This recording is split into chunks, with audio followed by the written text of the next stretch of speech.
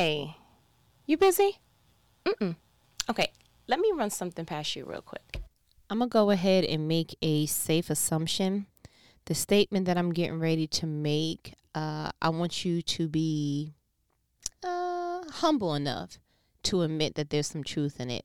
No pressure, but pressure, okay? You ready?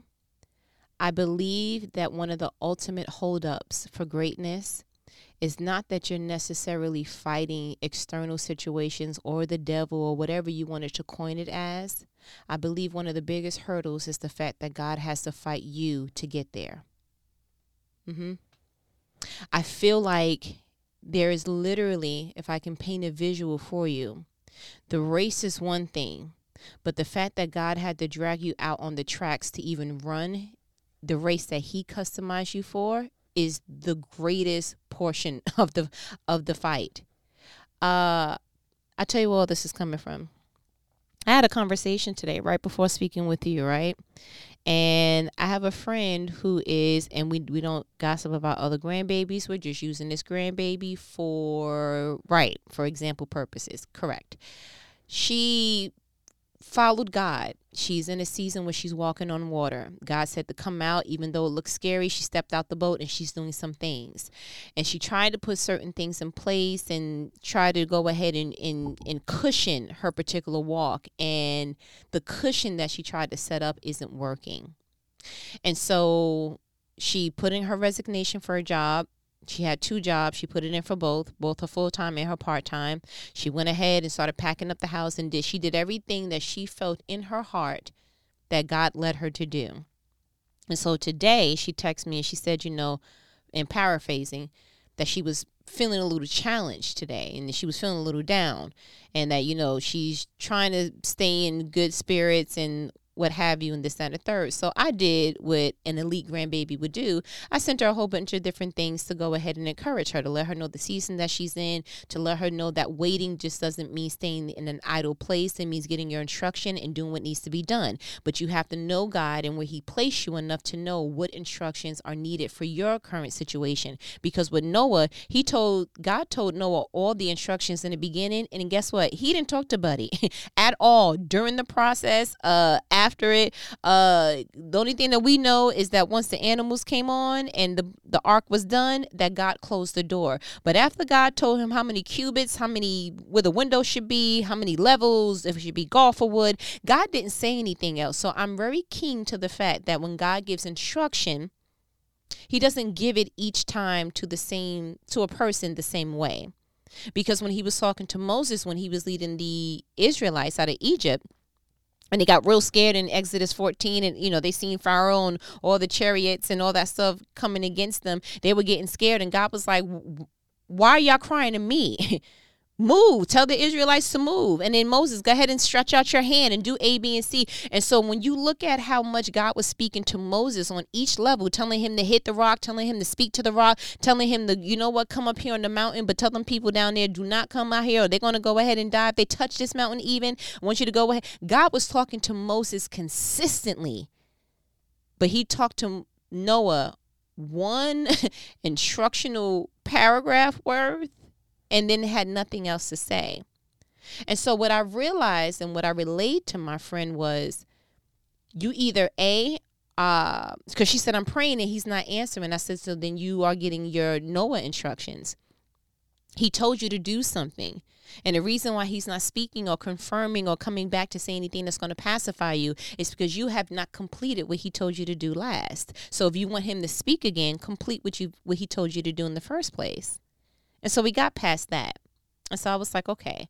So later on, I called her and I was like, so how you doing? And she was like, I'm just not used to this. And so immediately God snatched the phone out of my hand, put it back to my ear and spoke through me to say the following words. You are not used to being in control, but can I ask you something? Where has your level of leadership and control got you? Like, if you were doing such a great job, right? Doing all the stewardship things and handling and managing everything that God gave you, he wouldn't have had to intercede. At this particular moment in her life, God has changed her phone number. He's changing the location that she's going to be at. He's changing her job. I said, it's one thing to be able to look at something with a God's eye view and him see, I'm going to completely have to redo this earth. Like, I'm going to just go ahead and just trash it, flood it, do something different. But I can salvage Noah and his family. When God has to look over your life and see none of the things that you have produced on your own is something that I can take in this next season, because God knows what is in you and he also knows where he's taking you. And if that particular outfit doesn't fit for where he's taking you, then you will be ill prepared for your calling, for your purpose, for your wiring. And so I told her, I said, I just want to go ahead and put it, not even in biblical terms. I want to just make it real blatantly logical. For 2 years, you have done something the same way and you have nothing stored and there's nothing fruitful that came out of it. For 2 years, you had 2 jobs. You have no children. And this wasn't a shade. This was just looking at all the things that you've done for 2 years, right? Like, we're not even going to say life because that's harsh. Look at the last 2 years of how you managed something, how you were able to go ahead and put things away, whatever.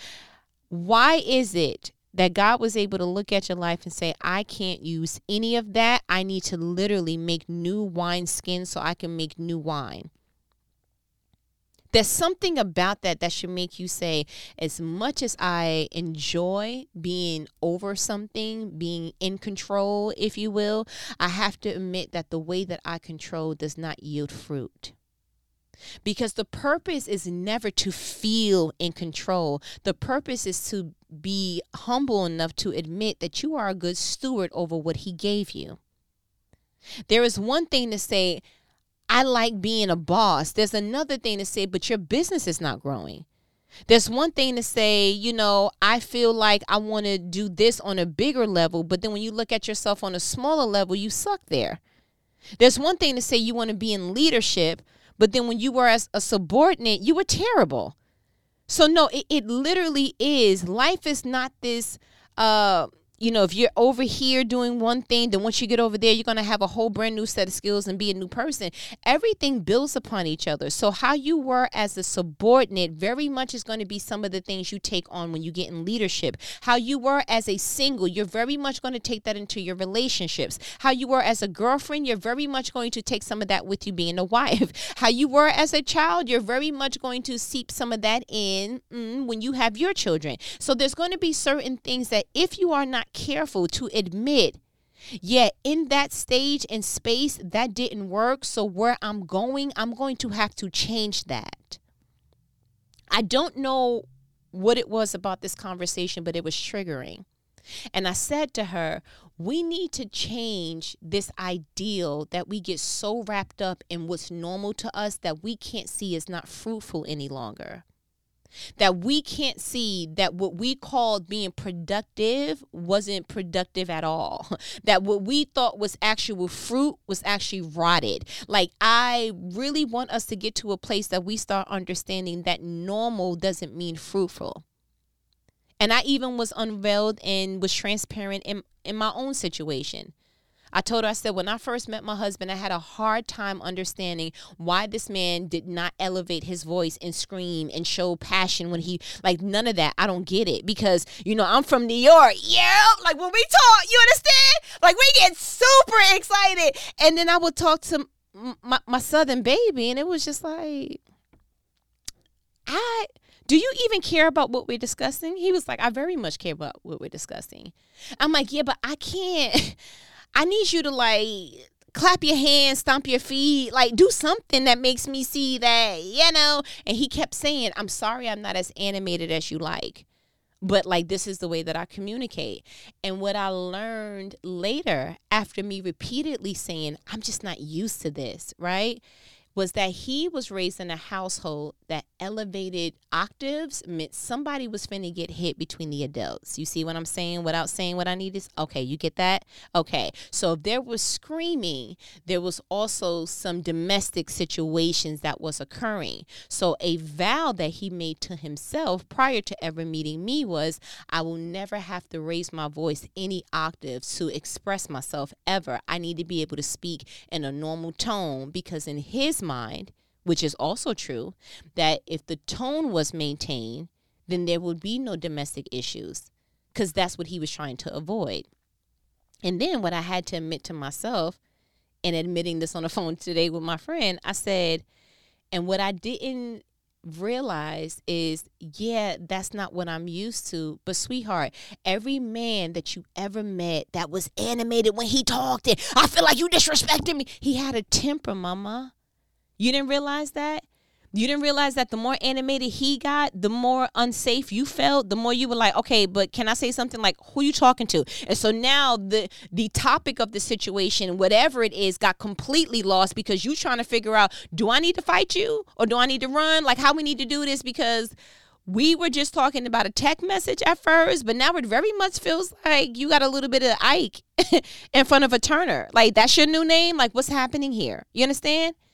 And so it took me years later to realize what you were used to wasn't fruitful. And I told her, I said, I'm so glad that God didn't let me fester in what was familiar. Because again, why is it this way? I don't know, but I literally feel like he fights us. He fights us, but we fight him for our normal. Why? You passing up the good buddy because you want the bad boy that everybody wants, that low key everybody's looking at, but you don't want him for everybody, but he for everybody. You want the chick who she got the bad body, possibly a BBL, possibly all the other things, but at the same time, how you met her in the club, you don't want her to be there no more. Like, sir, is it okay? Okay, you want the job that has all the money and all the things, but you don't realize there's all the responsibilities. And so you're trying to figure out a way that you can not be stressed out, but still be paid. And it's like, maybe, just maybe, if you changed your normal, you wouldn't have to be in that fight no more. Maybe it wouldn't feel like a corporate climb if you changed the way that you saw success. Maybe you wouldn't have to feel like the dating scene is trash if you chose different. Maybe the dimples, swap that out for morals, swap that out for, does he cover you, or does he know the new slang? Like, can we start swapping some stuff out that you're looking at it like, yo, she's super dope. She posts the ultimate selfies, but is she nurturing? Because one day she could possibly have your child. Like, what are the things that you would look at her and develop a new level of attraction for her? Because, yo, it was one thing for her to be your girlfriend. It was another thing for her to be your fiance. It was another thing for her to be your wife. But, bruh, the way that she parents and mothers your children, the affection and all the things that mean something to you, the way that she implements that to your babies, yeah, it's a different kind of that's a different kind of attraction. But you got to swap that out because you still looking at females in a way that looks like cute high school girlfriend. Like, I need you to start getting some grown women aspects to you when you looking at somebody and you like, true, heard you, but what's your relationship like with your father? Not trying to judge nobody, just want to know what you getting ready to step into, sir. Real talk. So you and your mother, y'all cool? Or like she's living? Like, what's going on with that? Start asking some questions that shifts your normal, so that when you get somewhere, it's not, well, this is how it's always been. Everybody in your family is broke. And so you just going to cut and paste that. But this time you're going to wear and be flashy with your money, you know, even though it's a couple of negatives or, you know, real single digits in the bank. But you know what? That's a whatever $1,000 car, though. But when you pull up to that house, though, but they can't say nothing about them new Yeezys, though.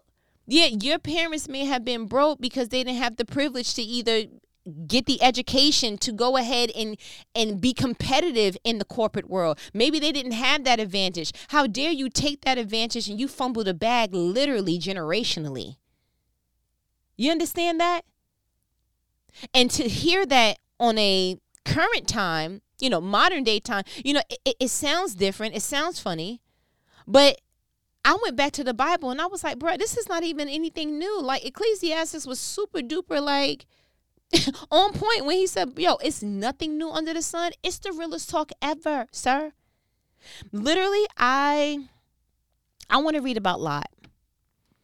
And I want us to read about his Sodom and Gomorrah journey.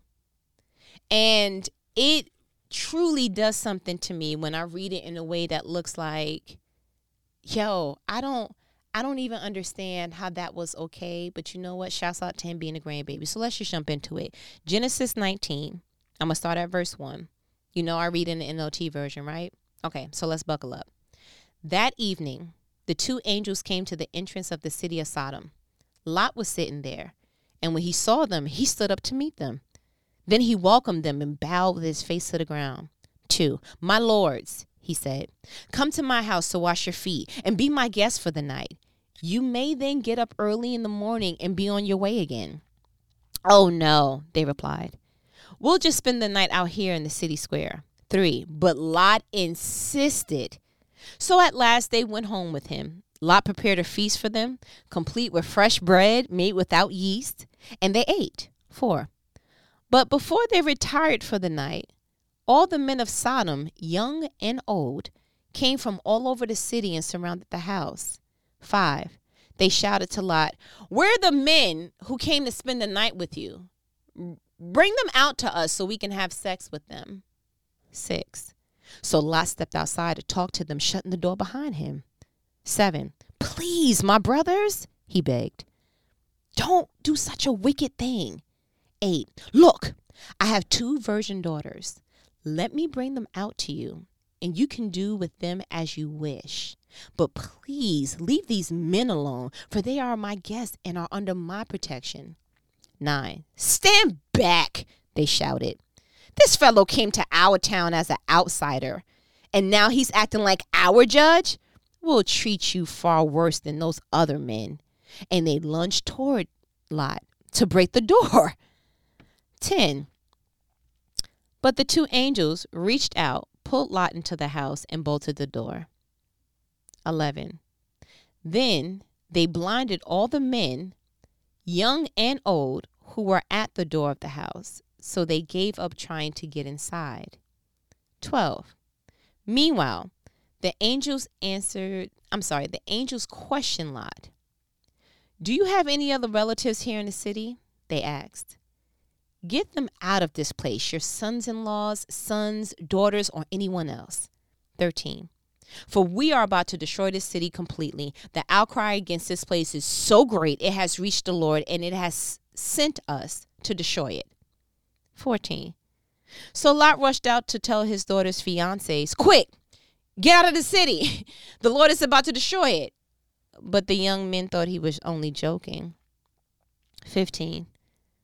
At dawn the next morning, the angels became insistent. Hurry, they said to Lot. Take your wife and your 2 daughters who are here. Get out right now, or you will be swept away in the destruction of the city. 16.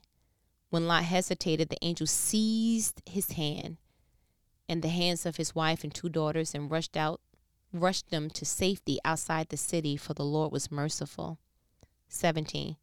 When they were safely out the city, one of the angels ordered, run for your lives and don't look back or stop anywhere in the valley.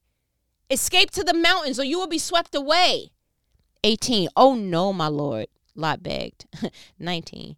You have been so gracious to me and saved my life, and you have shown such great kindness, but I cannot go to the mountains. Disaster would catch me up there and I would soon die. 20. See, there is a small village nearby. Please let me go there instead. Don't you see how small it is? Then my life will be saved. 21.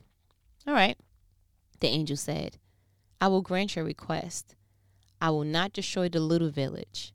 22. But hurry, escape to it, for I can do nothing until you arrive there. This explains why that village was known as Zor, which means little place. Can I say something to you? when you hesitate, when God tells you to do something, you start to lose more things. Because initially the angels told him, do you have any relatives, any family, and so when he initially went out to tell his daughter's fiancés, hey, we need to go, and they thought that it was a joke, it actually turned into him actually being in disbelief. And so what happened was, it went from, and I'm going back to it because it blows my mind, 14. So Lot rushed out to tell his daughter's fiancés, quick, get out of the city, for the Lord's about to destroy it. And then literally it says after that, but the young men thought that he was only joking. At dawn the next morning, the angels became insistent. Time out. They told you the night before. They literally told you to your face, go ahead and get anybody that it says, do you have any other relatives here in the city? Get them out of this place, your sons-in-laws, sons, daughters, or anyone else. And because he waited a whole 24 hours probably after, before literally the fact that it says at dawn the next morning, it's like, okay, so now you don't get that. So now instead of it being sons-in-laws and all that other stuff, they had to go ahead and let him know, take your wife and your 2 daughters. If you would have left when they told you to leave, you would have had a legacy to leave behind. Because if you read the story more down the line, because his daughters didn't have anyone to produce lineage with, they had to go ahead and trick their father and sleep with him. It didn't start that way, though. The fact that the angels had to fight him, they had to fight him to go ahead and even get out. But the thing that started that's getting to me wasn't that it was the fight. It was that the fight was consistent. They literally had. Why was it normal, Lot, to have a conversation with someone, a group of men in Sodom that decided they wanted to go have sex with who you've known to be angels? And instead of that being weird to you, you went ahead and said, well, why don't y'all just try my daughters? I have 2 of them. You could do what you want with them, but leave the guest. How long were you in Sodom? How long were you in that environment that even having that conversation became normal to you? Something is off to the point that the angels had to reach out, pull him into the house and bolt the door. And then to get them to stop trying to break it down, he had to make them blind. That wasn't enough for you to be like, yeah, you know what? I think SpongeBob meme, I'm going to go ahead and head out. That was so normal to you that even with them saying, hey, go get your other relatives, your sons-in-laws, and all the other stuff, that for you to go out and tell them, we need to go, for them to think that, you're joking. What happened from the time that you saw that the angels blinded them and that told you, go get your relatives, that you then became, yeah, maybe you're right, that you became so normal, or it became normalized for you to have conversations that people doubted the very angel, the very God message that you heard yourself? How long will you be in an environment that you will allow knowing what you heard firsthand to let somebody else hear it and make you be in disbelief behind that? That doesn't make any sense to me. How did you relay that message that your sons-in-law were able to think that you were joking? But more importantly, how did they respond that they were able to make you forget that that word came from God? That's the part that's like, that's the normal that you decided to hold captive to. But then what the Holy Spirit showed me even further is that he told Lot to run for his life, to go ahead and run, and because he don't want him to be swept away. And God loved him so much that he let him know, I can't do anything. The angels let him know, I cannot do anything without you being safe, right? And even with that kind of power, I would have felt instantly love. I would have felt like, God, you love me so much that even in the midst of you getting ready to destroy everything around me, you want to make sure that I'm safe. You want to make sure that I'm good. But you even ordered angels to make sure that I am safe, I am good, I am prosperous, I'm all the things. And they can't even start to destroy what's no longer valuable in my life without me being safe first. Like something about that would have made me feel so just comforted, so just loved, so just immersed in like, God, your word is true. You loved us like we would never be able to understand the way that you sacrifice for us, the way that you order angels around us. We would never be able to really get that. And when the angels would have said that to me, I think honestly that would have done something to my whole being. And having that kind of information, what did Lot decide to do? He decided to fight against that. Oh no, my Lord, I can't run that far. And where did he choose to run? To a little place. The Bible literally says, this explains why that village was known as Zor, which means little place. And as a matter of fact, right before that in 21, it says that the angel said, matter of fact, 20, Lot says, see, there is a small village nearby. Please let me go there instead. Don't you see how small it is? Then my life will be saved. 21. All right, the angel said, I will grant your request. I will not destroy the little village. But hurry, escape to it, for I can do nothing until you arrive there. This explains why the village was known as Zor, which means little place. You mean to tell me that you were in Sodom so long that you can't even think with greatness no more? That literally the angels are saying, run, go wherever you need to go past the mountains, go. And you're like, no, because I was small-minded, I only have enough faith and strength to run somewhere where it's smaller. You mean to tell me that you literally said twice, it's a small village. See how small it is? And the fact that the angels were able to reiterate, yeah, it's a little village. But out of all the villages, out of all the covering and grace that God put over you, out of all the things and places and things you can do, places you can go, you choose the little village. See, that is the compromise of being where God doesn't want you to be. It corrodes your calling. You literally spent so much time in Sodom and Gomorrah that when it's time to go ahead and do something new, you're still thinking small. You're still behaving small. You're still making small-minded actions. You're still having small-minded conversations. Everything about you is still just minute. And it's like, even though you're no longer in Sodom and Gomorrah, you still very much carried it with you. Why? You were such in a rush to leave that job. Oh, I got to get out of here because the people here, blah, blah, blah. But guess what? You took that small-mindedness with you. You were so ready to leave that relationship, but you took that same small-mindedness with you. I want to go ahead and say to you, challenge early. I want you to identify your Sodom and Gomorrah that's within. And I want you to realize that it's time to fight your normal.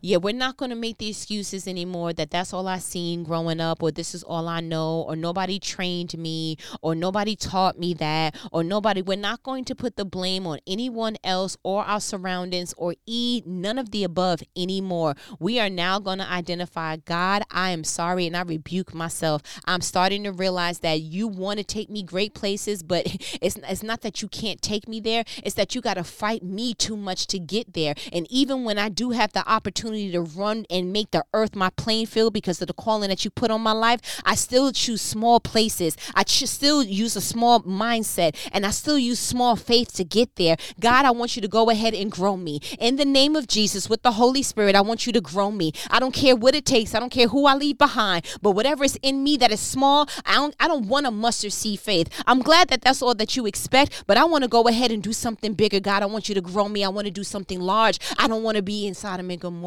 anymore. Do you see what I'm saying? It's time to fight your normal, baby. It's time to fight that. It's time to fight that. I need you to start doing something different, not just because you want something different, but because if you don't get that out of you, you're going to pass that down. If you don't get that out of you, you're going to start attracting that all over again. It will be a shame to leave Sodom and Gomorrah and attract a little bit of Sodom somewhere else.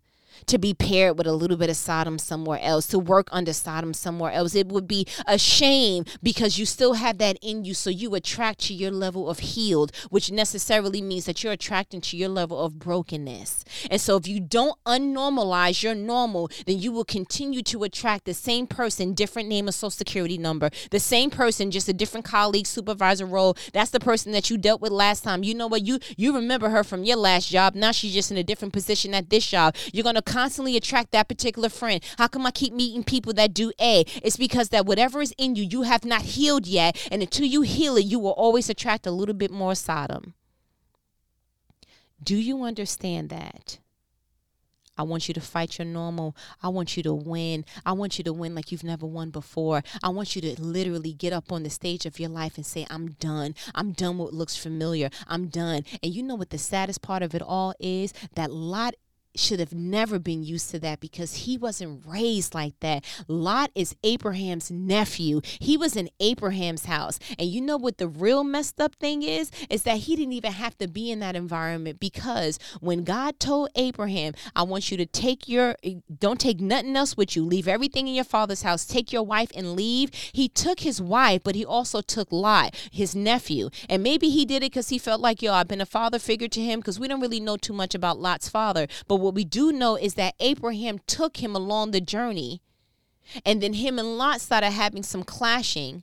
And so the next time that we really read upon Lot and get some juice about him, now he has a family. He has a wife. He has 2 kids. And so what his norm was at one point with Abram and being in Abram's house with his father and Sarah, what was once that normal, he created a whole new normal in Sodom and Gomorrah, where it was cool to have sex inappropriately and do things that he has never seen before. But he was in Sodom and Gomorrah for so long that just became normal.